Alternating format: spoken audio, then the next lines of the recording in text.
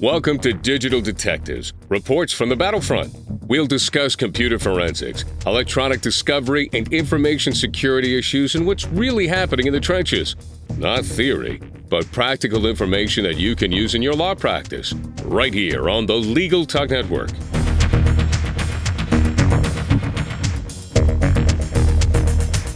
Welcome to the 100th and 11th edition of Digital Detectives.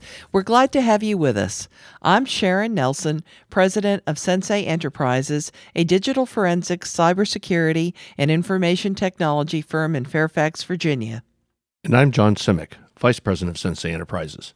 Today on Digital Detectives, our topic is the intersection of ethics and artificial intelligence. Before we get started, I'd like to thank our sponsor. Thanks to our sponsor, Logical, instant discovery software for modern legal teams. Logical offers perfectly predictable pricing at just $250 per matter per month. Create your free account at any time at logical.com. That's logic with a K, CULL.com/LTN. Today, our guest is Michael Mills, the co-founder and chief strategy officer at Neota Logic. Before that, he was the innovation and technology leader at Davis Polk and a partner at Mayer Brown. Mr. Mills writes and speaks often on artificial intelligence and other technologies and strategies to improve the delivery of legal services. He's the director of Pro Bono Net and president-elect of the College of Law Practice Management. It's great to have you with us today, Michael. Thank you, Sharon. Thank you, John. I'm delighted to join you for this conversation. Well, Michael, why don't we begin with you telling us a little bit about your company, Neota Logic, and how it uses artificial intelligence? Sure. Neota Logic is one of the pioneers in AI in the law. My partners and I, all of whom are lawyers, thought that the technologies of AI could help improve the practice of law, both for private practice and in the public domain. We build a platform, a no-code development platform that allows people to build applications that use AI, both traditional symbolic or logical AI, rules-based AI, and machine learning by incorporation of other tools. We are working mostly with law firms and corporate legal departments, although there's nothing legal specific about our software. So, Michael, tell our listeners a little bit about how AI, as you see it, is being used overall in the practice of law today. It's come a long way. When I first got into this field, I think you could say that AI, particularly the most advanced and current forms of AI, was being used almost exclusively in electronic discovery. But since then, it has spread to a number of areas, and I think I've gotten up to 7 of them now. In electronic discovery, of course, machine learning and technology-assisted review have been around for quite some time and are a well-proven technology. We'll get to some of the implications of that when we talk about the ABA rules.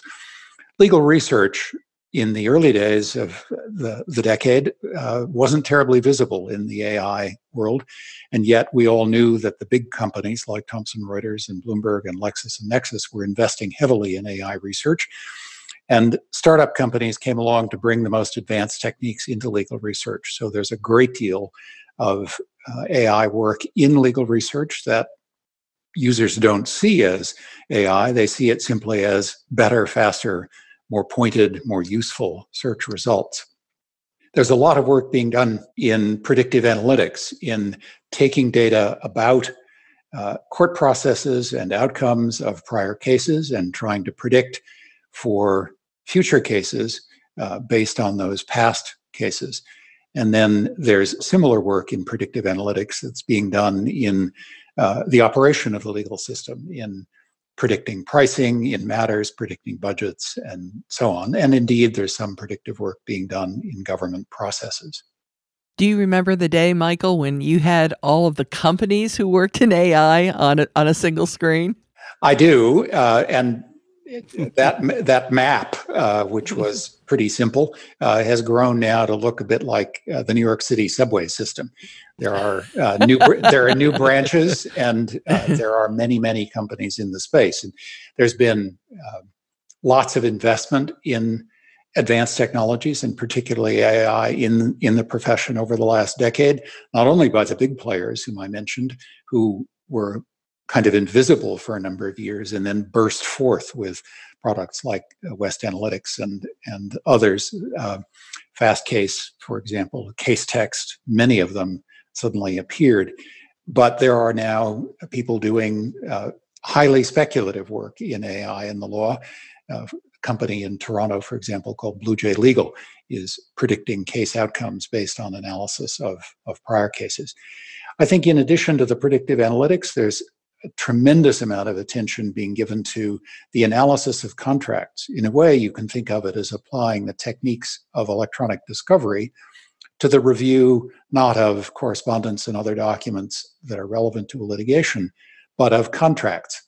If you have a portfolio of real estate leases and you want to understand what's in them, you're doing a due diligence exercise, you want to know where the risks are, you can use techniques that are under the hood, very similar to the techniques of e-discovery, to do that work of reviewing documents effectively in the corporate space with tremendous efficiency gains. Lots of investment, lots of new players, lots of now, I think, well-proven approaches to doing that. Natural language generation, a technology that is kind of at the leading edge of AI, has quite recently come to be used in the legal profession. There are some folks who are doing interesting work actually drafting answers to complaints based on the complaints in specific areas of the law. And there will be more of that over time. And then finally, the area where my own company operates, Neotologic, and we were with Oracle, I think the only two people in the space at the beginning of the decade, and now there are 6 or 8 or more folks, a category that we call expertise automation, which is to help people work their way through relatively routine legal problems and processes in an efficient way. And finally, quite recently, some of the core suppliers of document management technology to the legal profession have begun to embed AI into their tools in the same way that the legal research folks have embedded AI tools to make their research products better. You can see the document management vendors beginning to improve their products, particularly search capabilities in those products, with AI techniques. Well, let's talk about the American Bar Association and its Resolution 112 involving AI and ethics, which was passed on August the 12th, 2019. It's short, so why don't you read it aloud, Michael, and then tell us why you think the ABA felt the need to address this issue. Sure. In the formal language of the ABA, we're going to start by saying resolved. And this is the method the individual sections use to present things to the formal ABA for decision. So resolved that the American Bar Association urges courts and lawyers to address the emerging ethical and legal issues related to the use of artificial intelligence in the practice of law, including 1, bias, explainability, and transparency of automated decisions made by AI. 2, ethical and beneficial usage of AI. And 3, controls and oversight of AI and the vendors that provide AI. That is, in the usual kind of constitutional language of Bar Association resolutions, quite general. But it does set a framework and set a priority that is new to the formal bar in addressing these issues. And in that respect is a tremendous step forward because these tools are being used quite broadly across the profession.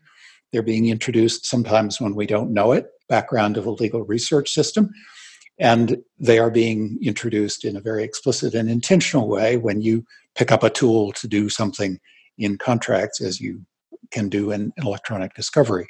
So for the Bar Association to recognize that this new technology is an important step forward, one can, in a sense, say this is already covered by the requirements of the disciplinary rule that say that lawyers must be familiar with current technology. But this is a sufficiently distinctive and important and rapidly advancing technology that a resolution dedicated solely to that topic seems very valuable. Yeah, I thought the same thing, and I was glad to see that that they're undertaking that. And I've actually had the honor of being appointed to the working group on this subject, so it's been very interesting and it's very animated. I think that working group is important because it's fine to adopt a resolution and urge the profession to pay attention to AI, but there is rapid change in the field, and there's lots to learn, lots to think about, many issues to cover. So the commitment of the bar to the working group and to the continued study of the technology and its role is, I think, even more important in a way than the resolution itself. Well, Michael, as you said and pointed out, that the resolution itself is kind of short and general, but there was a report that accompanied the resolution. Can you talk a little bit about what you think some of the most important points in that report were? Yeah, the report is a thoughtful 15-page overview of the set of problems that should be considered. I think there is in all of the discussion in that ABA report and in the profession generally some difficulty in distinguishing between the issues of AI and ethics that affect the society as a whole and those that are particular to the law. You can see that in the works of two members of the Susskind family. Richard Susskind's most recent book, Online Courts, talks a good deal in the sections on online judging about the impact of AI. His son Daniel has just published a book, A World Without Work, which deals with the larger social questions that AI presents. And those are occasionally talked about in the law. A few years ago, as AI first began to be visible in the legal profession, there were lots of kind of silly articles about robot lawyers and jobs disappearing and will there be any associates in the future and so on. Those are, at the societal level, large and significant questions. And Daniel Suskind's book is one of the, certainly the newest and one of the first-rate books on that topic. But I think for the ABA, we need to focus on the narrower issues of how this affects the profession. And I think within that, we need to look at three different sets of people who interact with AI. First, you have government actors. You have courts, parole officers, sentencing judges, agencies issuing benefits, all kinds of governmental actors who are increasingly using AI tools. And there is a set of ethical and legal issues about those uses of AI. There's a set of uses for practitioners in the law, lawyers who are representing people, both in corporate contexts and in individual client contexts. And finally, there's a set of issues about end users. We could call them clients or citizens or members of the public who are interacting with AI-based systems. And each of those presents a different set of issues. And I think the ABA report accompanying the resolution highlights each of those in useful ways. I think the great value of that report is that it sets the boundaries, or not the boundaries, I should say, but sets a framework, a beginning agenda for the working group over time. That agenda is going to evolve as the technology moves along and as understanding of the many intersections with the profession move along. But I think its principal value is in setting that framework for discussion. There are, I think, perhaps this is a point we will get to, is the particular ethical rules of the profession that are impacted by or intersect with AI. Well, let's talk about the ethical rules, which are cited most often in connection with AI. And these include confidentiality, competence, communication, and supervision of other lawyers and non-lawyers. So, want to take a stab at telling us why those are so relevant to AI? Sure. Let's just take them in that order.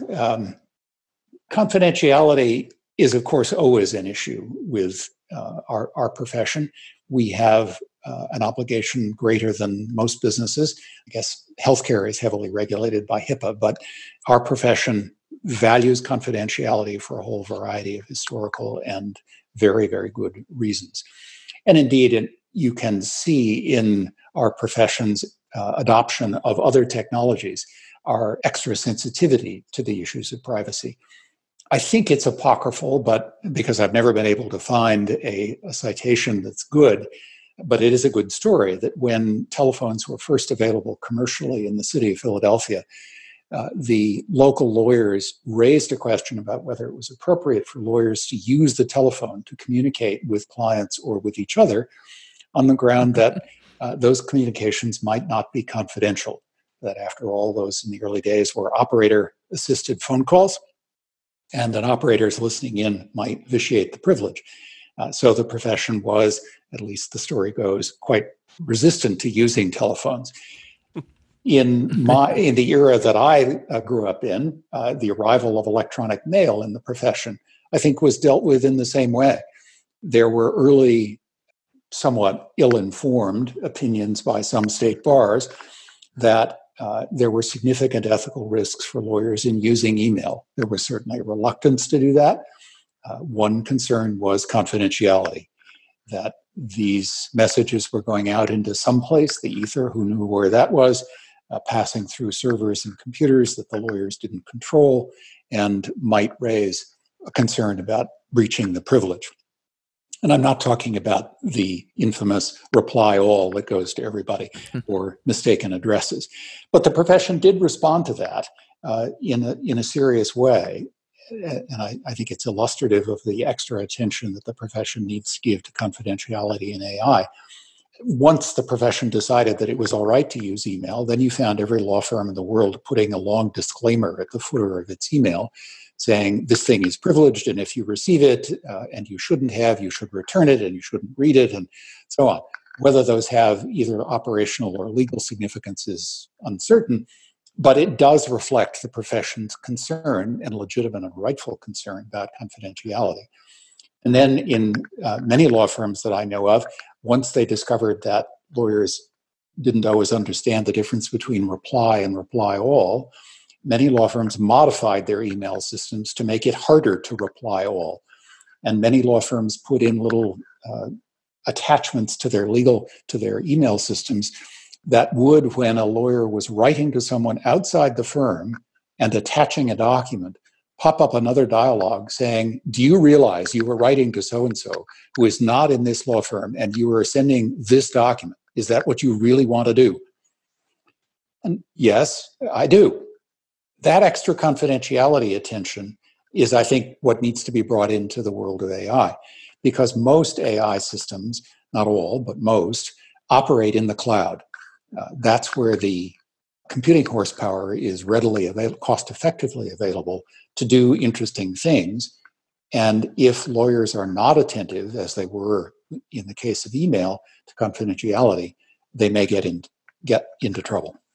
The second of the ethical requirements, competence, is, in my view, the most important and the most difficult. If we are going to use very complex, advanced tools to serve our clients or to serve the cause of justice, we need to understand those.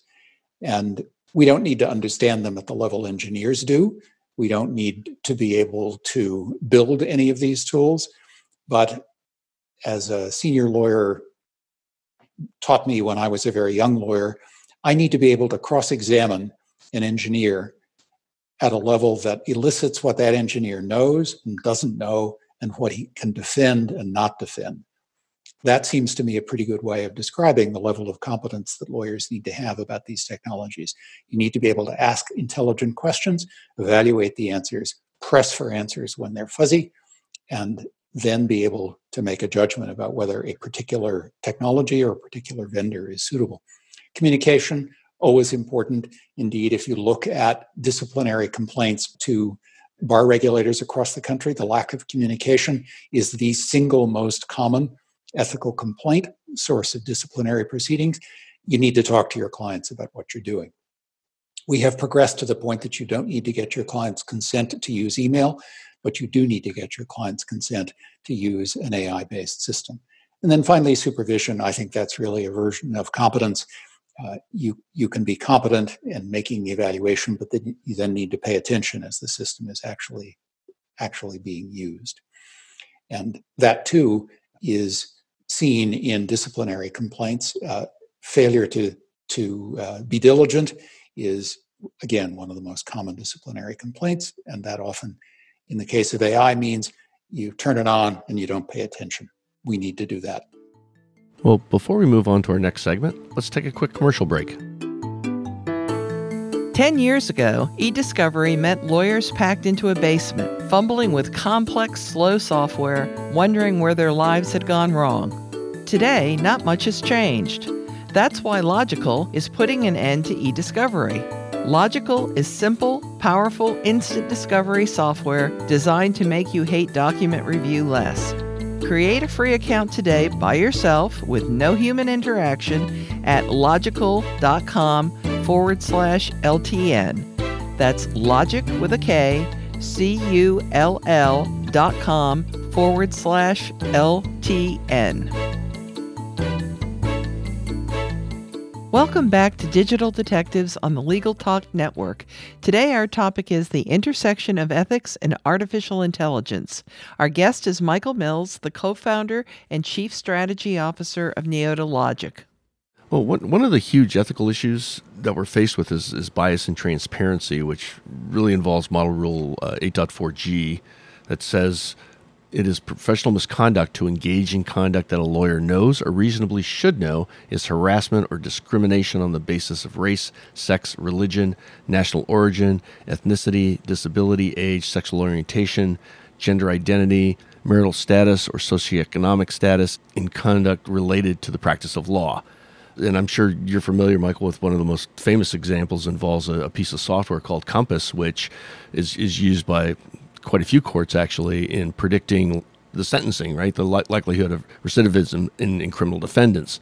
And there have been several reports that essentially said that, this is black box stuff and it really doesn't work. We don't know what's going on and they don't get it right the majority of the time. So can you comment a little bit on that?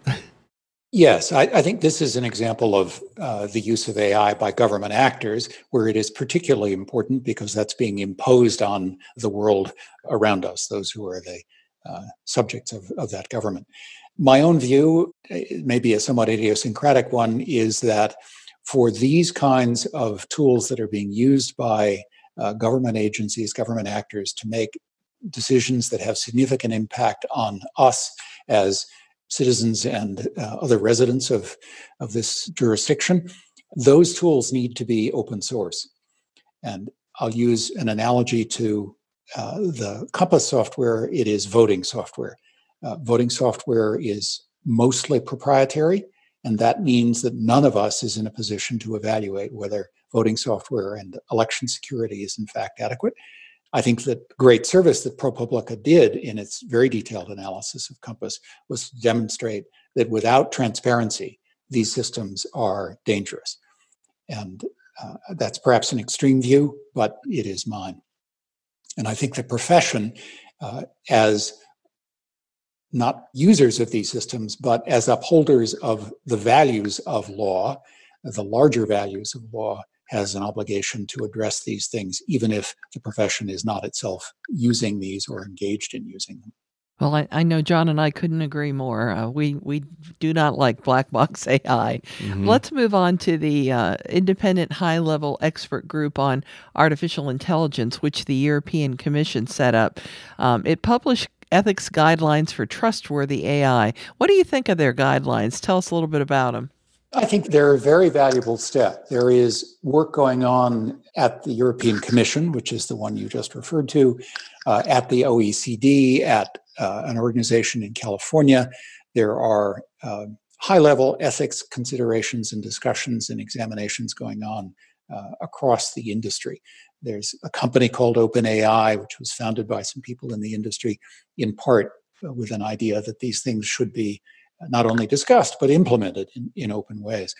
The European Commission guidelines and the report that accompanies them, I think, are very, very well done. As is always true with the Commission, they start at the fundamental level. What are the rights and the human rights we're trying to to protect here.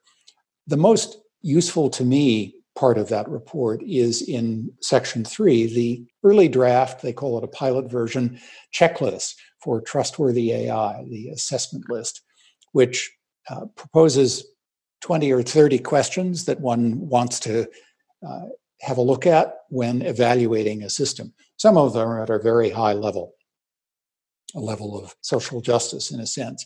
And it's unlikely that a practicing lawyer making a decision about which contract analysis tool is going to need to answer some of those social justice questions. But it is still a very valuable checklist for looking at a particular system.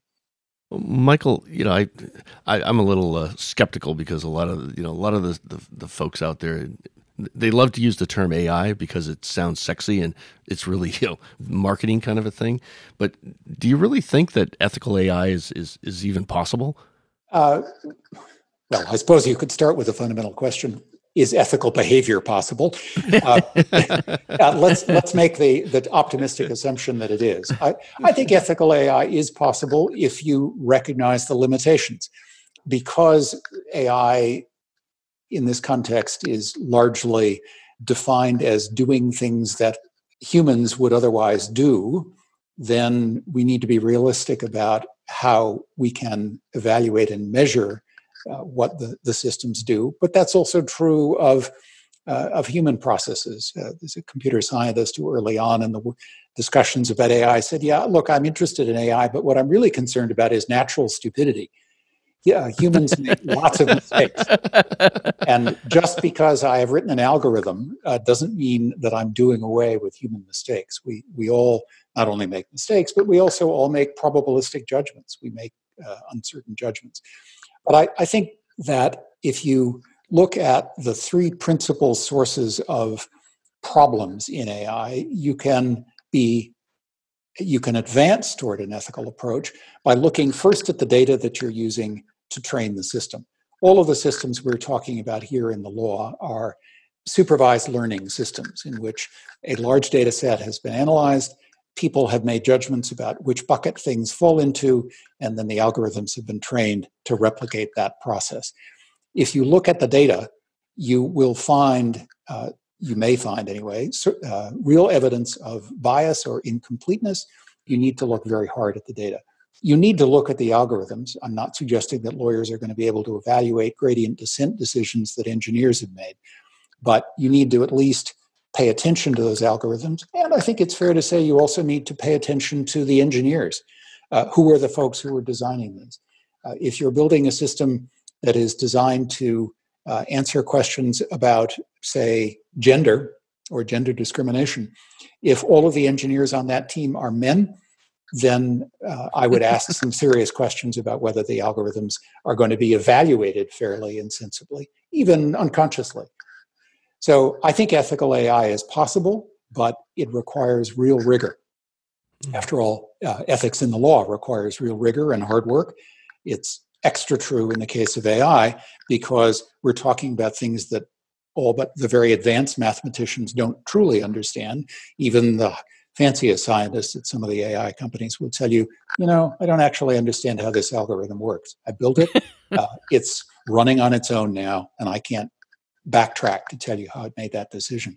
So it's hard, but it's valuable. And in many contexts in the law, the decisions made by those systems will be not an alternative to a human decision, much less a good human decision, a fair, fully factually founded human decision, but will be an alternative to no decision. People who do not have the resources to hire lawyers, people who have no access to courts, will benefit from these systems. We, as those who build them and design them, need to be careful and rigorous and honest and transparent in what we do. Well, in Isaac Asimov's I, Robot book, which is really just a progression of AI stories, our future in the AI world is a dystopian one. Michael, when you look at your crystal ball, what do you see in the world where AI is everywhere? I don't see a dystopian future for reasons that are attributable to AI. There are plenty of concerns about the long-term future, but it is not driven by AI. We have significant privacy issues, and I think those are really at the foundation of the concerns about AI, not so much the technology itself.